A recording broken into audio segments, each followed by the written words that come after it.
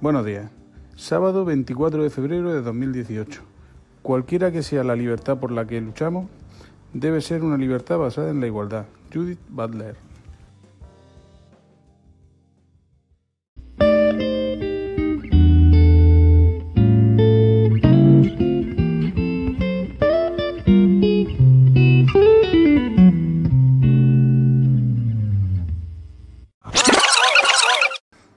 Tal día como hoy, en 1943, hace ya 75 años, nacía el cantautor cubano Pablo Milanés.